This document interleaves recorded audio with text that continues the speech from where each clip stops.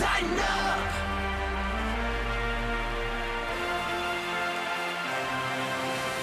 This is the OTP presented by Farm Bureau Health Plans. Plan on paying less for the coverage that you need with Farm Bureau Health Plans. Get a quote today at fbhp.com. Matt Miller from ESPN joins us here on the OTP.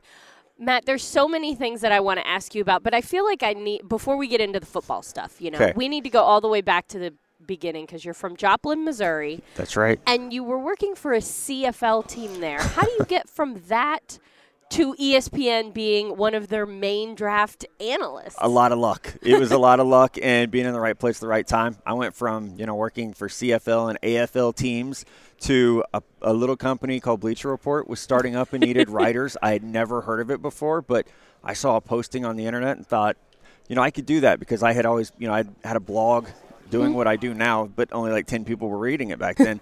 And I applied at Bleacher Report in 2010, and the rest is history. So it's been a crazy 13-year ride from coaching semi-pro football and working for $50 a scouting report for the CFL, but it's been a lot of fun. And in 2023, during the draft in Kansas City, you were able to be a part of ESPN's draft coverage. What was that experience like? Oh, my gosh. I mean, literally a dream come true. Not just to be, on ESPN sitting next to Mel Kiper and Louis Riddick covering the draft. Before it to happen and, close to your hometown, my family, I didn't know they were going to be there, but they surprised me right before we went on air. They're like, hey, turn around. And I'm like, what? And my mom and dad are standing there with my wife and kids, and it's like, I have 30 seconds before I'm live on TV, so I can't get emotional, but it's it was such a great moment to have that. So it was great. That's incredible. And you write just all of the things draft related. And one of the main things that you do, or that I consume a lot of, is the mock drafts, of course. Everybody loves a good mock draft. And when people are putting those things together, what is step one? Where do you start? Yeah, I mean, you have to have a good foundation of team needs, scheme fits. You have to have a good foundation of where players are ranked. But I think a good mock draft relies on information. It's not what I would do. It's what Rand Carthon's going to do. And so you have to have those connections. Maybe it's not always the general manager. Maybe it's not always the head coach. But those connections to say, hey, where are you guys leaning? Or hopefully they can help you kind of complete that puzzle of, maybe we're looking at pass rushers. Or maybe we're looking at offensive tackles. And then I can kind of do the rest of the work and say, okay, well, this is the offensive tackle who might be there, or this is the wide receiver who might be there. So it's having those that you got to be organized so that all right, here are the players who should be drafted in that range.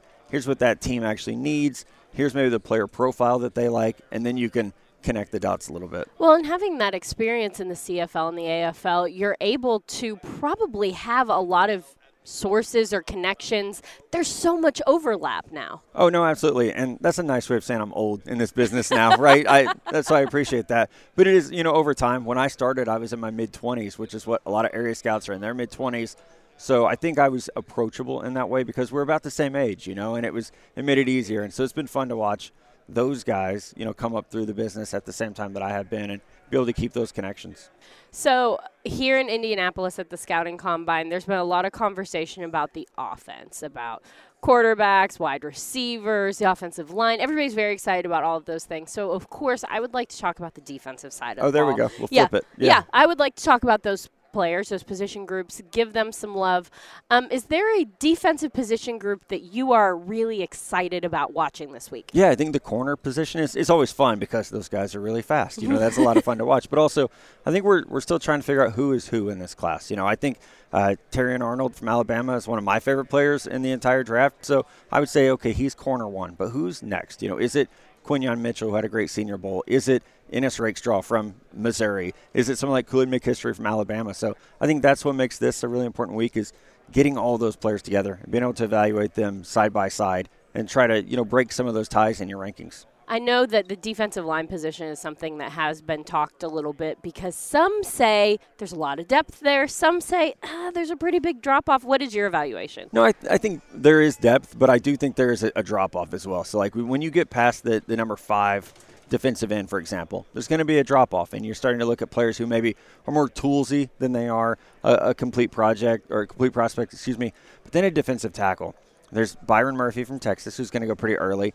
And then there's a drop-off. And we're waiting to see, does someone like Jerzon Newton from Illinois or Tavondre Sweat from Texas, do they take that next step and get into maybe the top 40 picks? So the combine is going to be huge for figuring out those tiers and to find out where those drop-offs are. But I agree, defensive end, we might see 5 go between pick 10 and pick 32, but then we could see that pretty steep decline. Is there a position group, especially on the defensive side of the ball, that you are exceptionally excited about in terms of maybe being able to earn a little more respect for that group? Is there one that maybe has the ability to make some money this weekend? Yeah, I mean, corner is obviously, but linebacker, everyone, and I would even say, what is one of the weakest positions in this draft? Linebacker. It really is just not a super top-heavy linebacker class, but players like Edgerrin Cooper from Texas A&M, I think he's going to do well here. Junior Colson from Michigan, Cedric Gray from North Carolina could all, not only earn that respect, but also earn a lot of money here this week as they, move themselves up.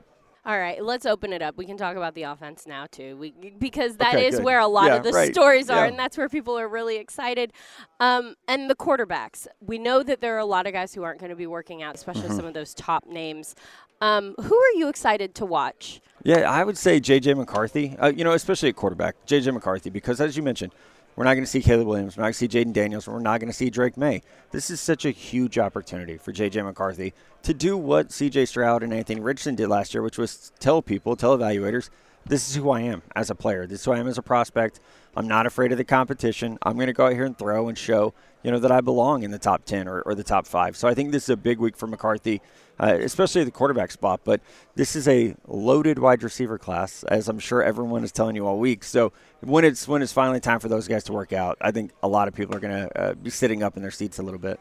An interesting position that Marvin Harrison has taken is that he's not working out at the scouting combine. He's also not going to be having a pro day. How unique is that decision, and do you think it is to his detriment? I've never, so again, 13 years doing this, I've never heard of that before, but I kind of applaud it because I think, especially in the messaging. Now, if he were a quarterback, we would say, no, I need to see you throw in person. I need to see you move in person. We need to put you through a workout that is different than what you did in college to kind of break some of your comfort zones. You're a wide receiver. You've dominated for 2 years. I can see everything. You've run every route that needs to be run at Ohio State. I think it's also, I love the message that he has come out and said, I'm preparing to be an NFL player. My attention the next 4 months will be on being the best NFL wide receiver I can be instead of, let me train to be a track star for a couple months. And then I got to flip that around and I got to train for a pro day. And then I got to be worried about private workouts. So if you need a 40-yard dash to Marvin Harrison Jr., I don't know what to tell you. I would just watch his tape, especially now we have GPS timing on these guys. So you can get a feel for his speed just by checking out the GPS time or, again, just watch him play in the Big Ten the last 2 years. A position group that has been talked about very little here in Indianapolis is the running backs. Yeah. Is that because they are not very good? I would hope no, but we really it's been crickets when we talk about running backs. Yeah, I think the free agent running back class is a big part of it. A lot of people are trying to figure out that domino first of Saquon Barkley and Josh Jacobs and Austin Eckler. What happens to those guys? Derrick Henry is in that mix. So you got to let that domino fall. But I also do think, to your point, it's just there's not the talent this year that there was last year with Bijan Robinson and Jahmyr Gibbs.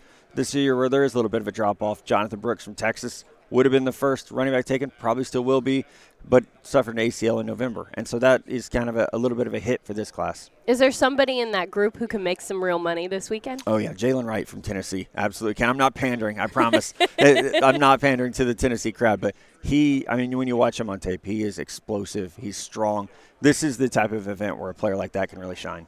Take this entire combine experience, everybody who's going to be participating, who are you the most excited to watch go through this process? Yeah, Rome Odunze from Washington because, such a breakout year, the last 2 years at Washington at wide receiver. And, like we were saying with the quarterbacks, Malik Neighbors from LSU is not running. Marvin Harrison's not doing anything. So I think Odunze has that huge opportunity. And just as a football fan, he's my favorite player in this class to watch. So it would be fun to watch him actually work out too. Matt Miller, thank you so much for taking some time to hang out with us. This has been great. Great. Thank you, guys. Appreciate it. SeatGeek is now the official ticketing partner of the Tennessee Titans. Whether you're buying or selling tickets to Titans games or any other live event in Nashville, SeatGeek is the place to do it. SeatGeek, the new official ticketing partner of the Tennessee Titans, so Titans fans can fan. Delaney Walker joining us here on the OTP. Amy Wells, Rhett Bryan. Funny thing about the NFL Scouting Combine, I literally looked up and saw you walking past like a doorway. Jumped out of my seat, yelled Delaney in a room full of strangers, and now here you are in the OTP. This is how it happens. Yeah. When you screamed my name, I got scared. I was surprised. I'm like, who knows me in here? No, I was coming to look for you guys actually to come see what y'all was doing. You know, it was haven't been in here this week yet, so I thought I'd come in here and make my presence known. And you did. Yeah. And you have. Yeah. So what are you doing this week in Indianapolis? I'm here with the Legends coordinators. Pretty much I am a mentor for the tight end group. I follow them this whole week. I'm pretty much just a ball of information for those guys. If they have anything they want to ask me about experiencing the combine or just what's to come next, you know, that's what I'm here for, to give them that information. And to be honest with you, this group of guys, they're great. They're wonderful. Because sometimes you would think because they get NIL deals that they're a little ahead of themselves, but these guys are actually very respectful and they want the information. How do you relate to those guys or have these conversations with those guys? Because the NIL component is a very real thing. I mean, these are guys who have made some money on their own, some a lot of money. Yeah. And it has to influence the way that they're coming in because they have the staff already kind of. They have people that they've been working with. So some of those things that for people like you who came in, people before really this year or last year, they had no experience in that world, and now they're kind of coming in these established brands. Has to be hard to kind of maneuver leading guys through that, right? Yeah, you know, we actually, the Legends community actually talked about how to deal with these guys that are getting these deals, that are making millions of dollars before getting to the NFL, kind of seeming that, you know, that I'm bigger than what you think I am. I'm already made $1 million. Like, you can't tell me anything. But we haven't seen that, and that's actually a good thing, because I would say this is probably the first year where we have a lot of guys that's coming into the draft with NIL deals, but they all act like they still hungry. They still want it, and I like to see that. That's the exciting part, and hopefully it stays that way, because, you know, again, they will get more money as the year goes. But as long as these guys stay humble and want to learn and want to be a part of something great, I'm fine with the deals. But again, you just got to adapt to what you're working with nowadays, and I think they see me as an older brother that's not too older than them, so it works out for me. Being back in this place, does it give – we were talking to Ramon Foster about it on an earlier OTP, some of those memories of combine experiences. You get the shakes or something? You know what? I always get nervous when I don't know why, because I'm not doing anything, but maybe it's because all the coaches that I've been around, I'm going to get to see my fellow media folks. I'm going to get to see. It's just, I think I'm nervous in that aspect, but it's changed so much, the combine, that it don't even feel like it. It's the combine to me here. It's like, I feel like we're in a YouTube, like, I don't even know what to call it, but it's like a YouTube sensation where everybody just filming. You got cameras everywhere. You just got – it's just a lot going on. It doesn't feel like when I came. So like when I came, we didn't have no workout gym. We had to do everything on a rug. We stayed in a train. We did our formals in a train. Like, we didn't come across to the stadium. These guys get a lot of free time to walk around. We didn't have that. So, yes, it is different in an aspect, but I think that's what happens. The NFL evolves, the players evolve, and this is what we're starting to see. It's like a social media outrage, and that's what's happening. What do you know about this tight end class? Have you followed these guys? Have you watched some of their stuff? I've been watching a few of those guys. I feel like this class, you know, it's some top guys in there right now. I would say it's about 3 top guys that can go either first round or late second round. Yeah. But we'll see. You know, and I'm not really sure.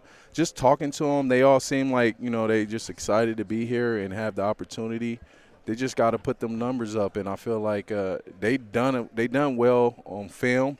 Now it's just what numbers they're gonna put up out here to give them an edge. Can I ask you? Can I guess who the three are that you're talking about? Because Go obviously ahead. Brock Bowers, Georgia, he leads number the class. Yeah, he number one. He's different, right? Yeah, he is different. He's put on a clinic show. He's kind of what the NFL is evolving to with the type of tight end he is. He can catch passes. He can run routes. He can also block. If you have to put him in the backfield and play fullback, he can do that as well.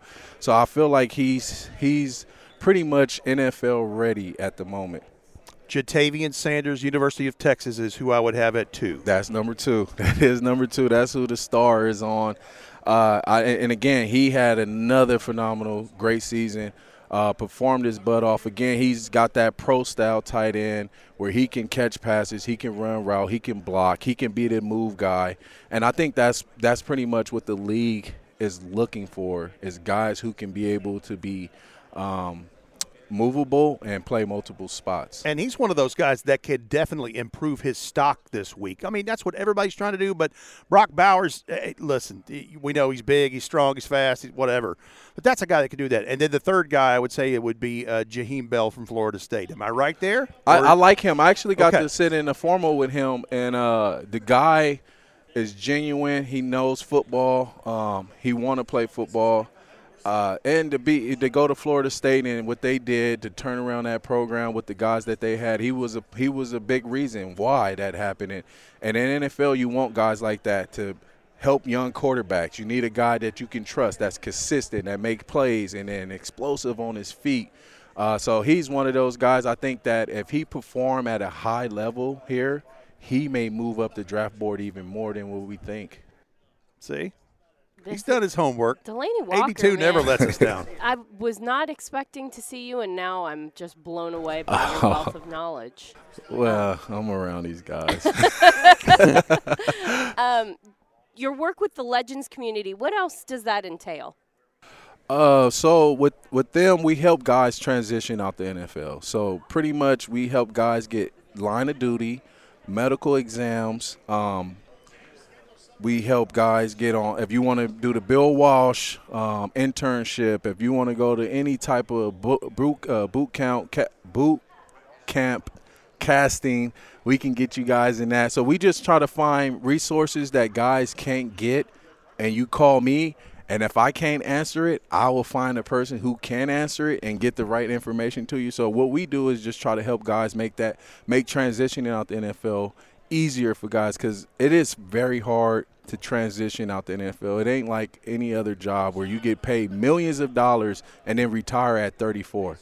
So it's a way, we know it is very difficult. We've seen the numbers that a lot of guys get in trouble at this point. So we just try to make it easy for them to transition and try to find another job or some type of income that can help them until they get to their retirement. Why is that something you're so passionate about? I mean, because I'm one of them.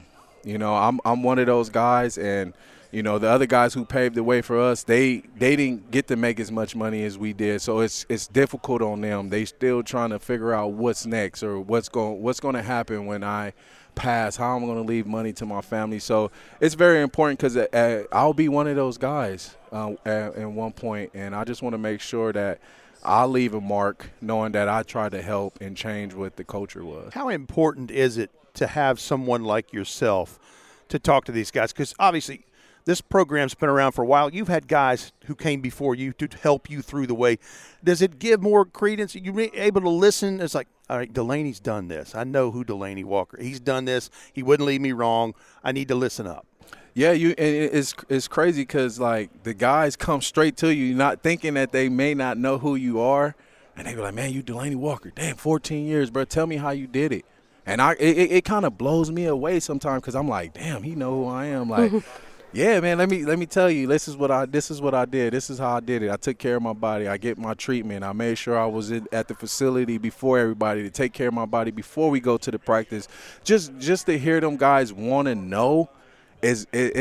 Sometimes it makes me happy, because you know that's what we're here for. I want to give you the knowledge to make sure you're successful in this league, because we need this league to stay running. This is what pays our bills, pays our mortgage, and without them, we won't have it. So we got to keep these guys strong, make sure that they can play this game, and make sure that this game lasts. So I try to do as much as I can and give them as much information as possible, whoever wants it. But like I said, all my guys been wanting the information. I literally just left the Noble practice facility talking to the guys, giving them information on how I stayed healthy and didn't have any leg injuries, and we talked about stretching and stuff like that. So I mean, it's big, and I'm excited that these guys want to learn. For Matt Miller and Delaney Walker, our surprise guest, thank you for listening to this edition of the OTP.